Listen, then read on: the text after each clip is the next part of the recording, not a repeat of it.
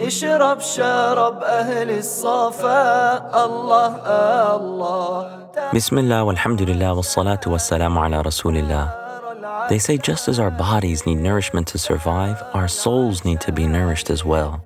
But the question is, how often do we feed our souls? Welcome to Soul Food, a podcast about spiritual refinement. My name is Amjad Tarsin, and I invite you to embark with me on this journey inward to work on our souls. Assalamu alaikum and welcome to episode 19 of Soul Food, where we are looking at the promise and warning of Allah subhanahu wa ta'ala. So in this episode, we're going to cover the three foundations to remain steadfast upon hope and fear. We're going to look at Allah's promise and warning, and we're going to look at manifestations of His reward and punishment, Jalla Jalalu wa ta'ala fi'ula. So the three foundations, once again, Imam al-Ghazali is taking us deeper and deeper into the state of the heart. In the last episode, we looked at hope and fear and how to incentivize things for the nafs in order to continue on this path of worship, in order to continue devoting yourself to Allah subhanahu wa ta'ala and having that energy. So Imam al-Ghazali says that if you think that hope and fear and striving to remain in the middle of the two of them is enough, then you don't understand the depth of the experience on the spiritual path. He says the only way to remain upright upon that middle path of hope and fear and not to veer into the extremes of safety and security or despair is through remembering these three foundational things and to constantly remind yourself of them. The first is remembering and reflecting upon the verses in the Quran pertaining to Allah's promises and warnings, so that you have to constantly remember those, and we'll look at some of those inshallah today. The second is remembering what Allah has done to certain people and groups in either taking them to account, which makes us fearful, or forgiving them, which makes us hopeful. And the third foundation is thinking about His judgment in the next life and what He gives of ultimate and eternal reward and punishment. So let's look at Allah subhanahu wa ta'ala's promise and warning in the Quran. You know, what this really tells us, what Imam al-Ghazali is reminding us of, is that listening to a class or a lesson or reading a book and hearing about a particular concept, it helps us in the moment and it opens up our eyes, but that we have to constantly be reminded, which is why we're encouraged to read the Quran all of the time. That reading the Quran once is nowhere near enough, and that we should have a constant relationship with the Quran because these reminders will always benefit us. And even the stories in the Quran of the ancient people, which might just seem, at first to be something that's historical, is actually a reminder and a lesson for you and I here and now. In every moment, we can learn something from that and apply that in our own spiritual journey. So let's look at the verses where Allah subhanahu wa ta'ala is giving us hope, and then we'll look at the verses of punishment. Allah says in the Quran, لا تقنطوا من رحمة الله إن الله يغفر الذنوب جميعا. Do not despair of the mercy of Allah, for indeed Allah forgives all sins. This is Surah 39, verse 53. That sometimes a person might feel like, am I going to be forgiven? Can I ever make it? Will I ever be successful? You reflect on this verse. Another verse, Allah says, وَمَنْ يَغْفِرُ الذُّنُوبَ إِلَّا اللَّهِ.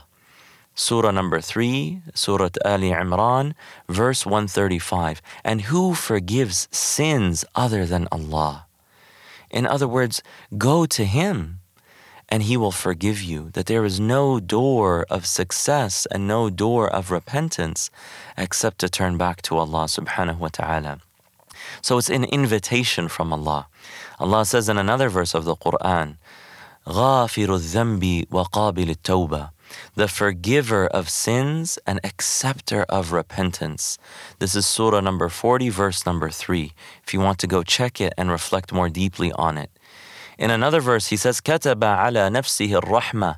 Surah number 6, verse 12, Allah says, He has taken it upon Himself to be merciful. He has taken it upon Himself to be merciful. Another very beautiful and inspiring verse of the Quran, وَرَحْمَتِي وَسِعَتْ كُلَّ شَيْءٍ فَسَأَكْتُبُهَا لِلَّذِينَ يَتَّقُونَ. Surah number 7, verse 156, My mercy encompasses all things. I shall ordain it for those who are mindful of me, or for who are mindful of God. And the last verse that we'll look at, إِنَّ اللَّهَ بِالنَّاسِ لَرَؤُوفٌ رَحِيمٌ. Surah number 2, verse 143, and God is most compassionate, most merciful towards people. So these verses, when we reflect upon them, they should give us energy, they should give us hope, they should give us love and inspiration in worshiping Allah subhanahu wa ta'ala. Imam al-Ghazali says, then reflect on the verses of warning. Allah says in the Quran, أَفَحَسِبْتُمْ أَنَّمَا خَلَقْنَاكُمْ عَبَثًا وَأَنَّكُمْ إِلَيْنَا لَا تُرْجَعُونَ. Do you think that we created you in vain and that you will not be brought back to us? That's Surah 23, verse 115. So it reminds us, it makes us remember, you're going to be judged, and that your life in this world is not in vain. Allah says in another verse of the Quran, أَيَحْسَبُ الْإِنسَانُ أَن يُتْرَكَ سُدًى. Do people think that they will be left alone? This is Surah 75, verse 36. Do you think that you're just going to get away with things? Do you think that you're not being observed? Do you think that you will not be judged? So that's what Allah subhanahu wa ta'ala is reminding us of. Every single thing that you do will be judged. They say that on the people on the day of resurrection, they say, مَا لِهَذَا الْكِتَابِ لَا يُغَادِرُ صَغِيرَةً وَلَا كَبِيرَةً إِلَّا أَحْصَاهَا. What is going on with this record of deeds? There is nothing small or large except that it is recorded. So we have to think about those things. Allah says in another verse of the Quran, لَيْسَ بِأَمَانِيِّكُمْ وَلَا أَمَانِيِّ أَهْلِ الْكِتَابِ مَنْ يَعْمَلْ سُوءًا يُجْزَى بِهِ. Divine grace is neither according to your hopes, nor to the hopes of the people of the book. Whoever commits an evil will be requited for it accordingly. In other words, they will get the weight of that sin accordingly. May Allah subhanahu wa ta'ala forgive us. Another verse of fear is Allah says, وَقَدِمْنَا إِلَى مَا عَمِلُوا مِنْ عَمَلٍ فَجَعَلْنَاهُ هَبَاءً مَنْثُورًا. And we shall turn to the deeds they have done and scatter them like dust. In other words, there will be people whose deeds will amount to nothing on the day of resurrection. And we shouldn't point the finger at anyone else. We should think about how this applies to us. Say, all of these people, you're not in control of all of those people, but Allah subhanahu wa ta'ala is talking to them, but He is also addressing His speech to you. So these kinds of verses and the warning that Allah is giving us and the verses of punishment and so forth, they should instill within us and invoke within us a sense of fear. Then Imam al-Ghazali says there are verses that combine both hope and fear, where Allah says, نَبِّئْ عِبَادِي أَنِّي أَنَا الْغَفُورُ الرَّحِيمُ وَأَنَّ عَذَابِي هُوَ الْعَذَابُ الْأَلِيمُ. My prophet, inform my servants that I am the forgiving, the merciful. And in the very next verse, وَأَنَّ عَذَابِي هُوَ الْعَذَابُ الْأَلِيمُ. But that my punishment is the truly painful one, So there is the mixture of forgiveness and mercy and punishment and pain. Allah says in another verse of the Quran, شَدِيدُ الْعِقَابِ ذِي الطَّوْلِ, that He is severe in punishment and He is the possessor of infinite bounty. So Allah is balancing our fear and hope. And Allah says in another verse of the Quran, وَيُحَذِّرُكُمُ اللَّهُ نَفْسَهُ. God warns you to beware of Him. وَاللَّهُ رَؤُوفٌ بِالْعِبَادِ. But God is compassionate towards His servants. And then Allah says in Surah Yasin, مَنْ خَشِيَ الرَّحْمَنَ بِالْغَيْبِ. Those who hold the Merciful One in awe or in fear, though they cannot see Him. And Imam al-Ghazali says, isn't it amazing how Allah has combined this awe or this fear of Him with His name of mercy? or with his attributes of mercy.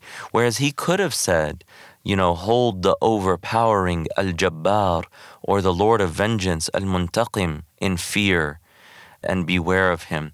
But it is like Imam al-Ghazali is saying, and to Allah belongs the highest similitude. There's no real comparison. But Imam al-Ghazali says it's like someone says to you, are you not in awe of your merciful mother? Are you not afraid of upsetting your compassionate father? The point is that the two, hope and fear, are not contradictory, but that they can be combined so you can stay on that middle path. The next point we'll look at is the manifestations of reward and punishment that have happened to people, the stories that we know. The first and probably most famous story is the story of Iblis, the devil, who lost everything after worshiping Allah for 80,000 years. 80,000 years of worship, he lost everything and he became eternally accursed because of a moment of what? Of arrogance. A moment of turning away from Allah. So do not become so caught up in a false sense of hope that you become secure and you disobey Allah, because even the devil lost everything after what he did. And even the prophets and messengers, though they didn't disobey Allah, is that even in moments where they lacked etiquette with Allah, they were warned by Him.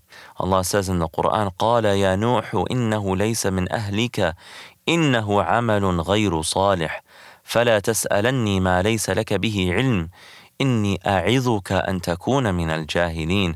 When Prophet Nuh asked Allah to save his son who had disbelieved in Allah, God said, Noah, he was not one of your family. What he did was not right, and do not ask me for things you know nothing about. I am warning you not to be foolish. I am warning you not to be of those who are ignorant. This warning was given to Prophet Nuh alayhi salam, that he didn't look up at the sky for 40 years out of humility before Allah. So even the prophets and messengers, they had this balance of hope and fear, and they had the utmost etiquette, recognizing the majesty of Allah and also recognizing His mercy. And the story of Prophet Yunus alayhi salam, who left his people without being given permission by Allah, and he was imprisoned in the belly of the whale for 40 days until he said, La ilaha illa anta subhanaka inni kuntu min al-zalimin, that there is no God but you, glory be to you, I was one of those who committed an error. So then that brings us also to the stories of hope. So those were the manifestations of fear, but what about the manifestations of hope? We look at the magicians in the story of Prophet Musa alayhi salam, the magicians who worked for the Pharaoh, and then they believed in Allah. In that moment of belief, how many of the sins and the mistakes that they made were forgiven. Imam al-Ghazali says that that was a reward for one moment of true faith, for that initial moment of true faith. Then what will be the reward for someone who spends the entirety of their life devoted to the one true God, devoted to Allah subhanahu wa ta'ala? The Prophet ﷺ also tells us that Allah has more mercy towards His believing servant than a compassionate mother has towards her child. So these are the stories that give us hope and the reminders that give us hope to worship Allah, to turn to Him. And in another narration from the Prophet ﷺ, he said that Allah has 100 portions of mercy, only one of which was given to humans and jinn and animals and the creatures in this world. That one mercy is the mercy by which a mother shows mercy to her child, a husband and wife show mercy to one another, that we forgive people in the world, even the mercy that is shown in the animal kingdom and so forth. All of that is taken from that one mercy. From the beginning of time to the end of this world, that's all one portion of Allah's mercy, and that Allah has reserved 99 mercies for His servants on the day of resurrection. That gives us hope. That makes us say, you know what, I want to see how that 99 portions of mercy will look. May Allah subhanahu wa ta'ala give us a beautiful portion of those 99 mercies. Indeed, He is most generous and most merciful. So that brings us to the call to action. In your dua or your prayer today, remember in the moment, remember the abundance of Allah's reward. Say, inshallah, Allah will grant me everything I am asking. Inshallah will accept my prayer, and also remain fearful that your prayer might not be accepted. Keep that balance. Which is why after we're done praying, the first thing that we say that we were taught by the Prophet ﷺ is to say, Astaghfirullah, Astaghfirullah, Astaghfirullah, because we recognize that there were shortcomings in the prayer and there's the possibility that it will be rejected. So while you're praying, keep those two principles in mind in your prayer. May Allah subhanahu wa ta'ala accept us. May Allah make us people who take heed of His warnings and take advantage of His inspiration and His encouragement, and that we are protected from the punishment, and that we are granted the beautiful and endless rewards. Ya Arhamar Rahimin, O most merciful. Wa sallallahu ta'ala ala Sayyidina Muhammad wa ala alihi wa sahbihi ajma'in. Walhamdulillahi Rabbil Alameen. Thank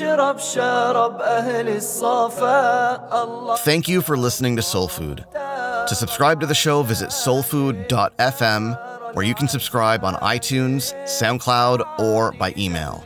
If you're on iTunes, please also leave us a rating and a review. It helps more people discover the show.